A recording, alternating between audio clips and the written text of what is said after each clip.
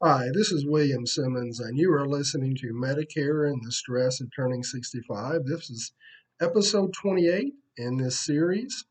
And in today's episode, I'm going to be talking about Medicare Part B deductibles and coinsurance amounts. The last couple of episodes, I spoke about what Medicare, the premium for Part B, what an individual who is enrolled in Part B, the premium. So there is a base premium of $144.60 a month, and everyone would have to pay that. Now, some individuals will have a higher premium because they would have an adjustment, and it's called the income related monthly adjustment amount, and that amount is based on a person's income the two previous years. So that's the premium. And then what does Part B cover? Part B covers outpatient services. It's doctor's visits, MRIs, preventive items. So you incur Part B charges when you have essentially outpatient services. Now, today's episode is going to focus primarily on the Part B deductible and the Part B coinsurance.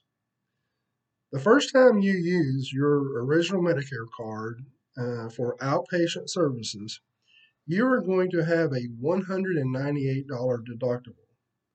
Whether you use that to have an MRI or a CAT scan or x ray, or whether you have it for a primary care visit or a specialist visit. Whatever the outpatient services may be, you will have a $198 deductible. Now, after you pay that deductible, Medicare Part B essentially becomes 80/20. So at that point, Medicare will cover 80% of the charges, and you will cover the other 20%.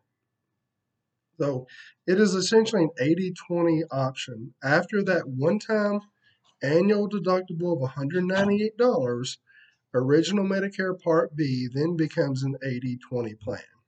Now, there are certain services that you would not have to pay the deductible or the coinsurance. If it's a preventive item, you would not have to pay that. It could be a flu shot, etc. But for the most part, you're going to pay $198 for a one-time annual deductible each year, and then you will pay 20% of the additional charges beyond that. So this is William Simmons with Medicare and the Stress of Turning 65. Thank you for listening today. If you'd like to contact me, my number is 256-425-8614. Thank you and have a great day.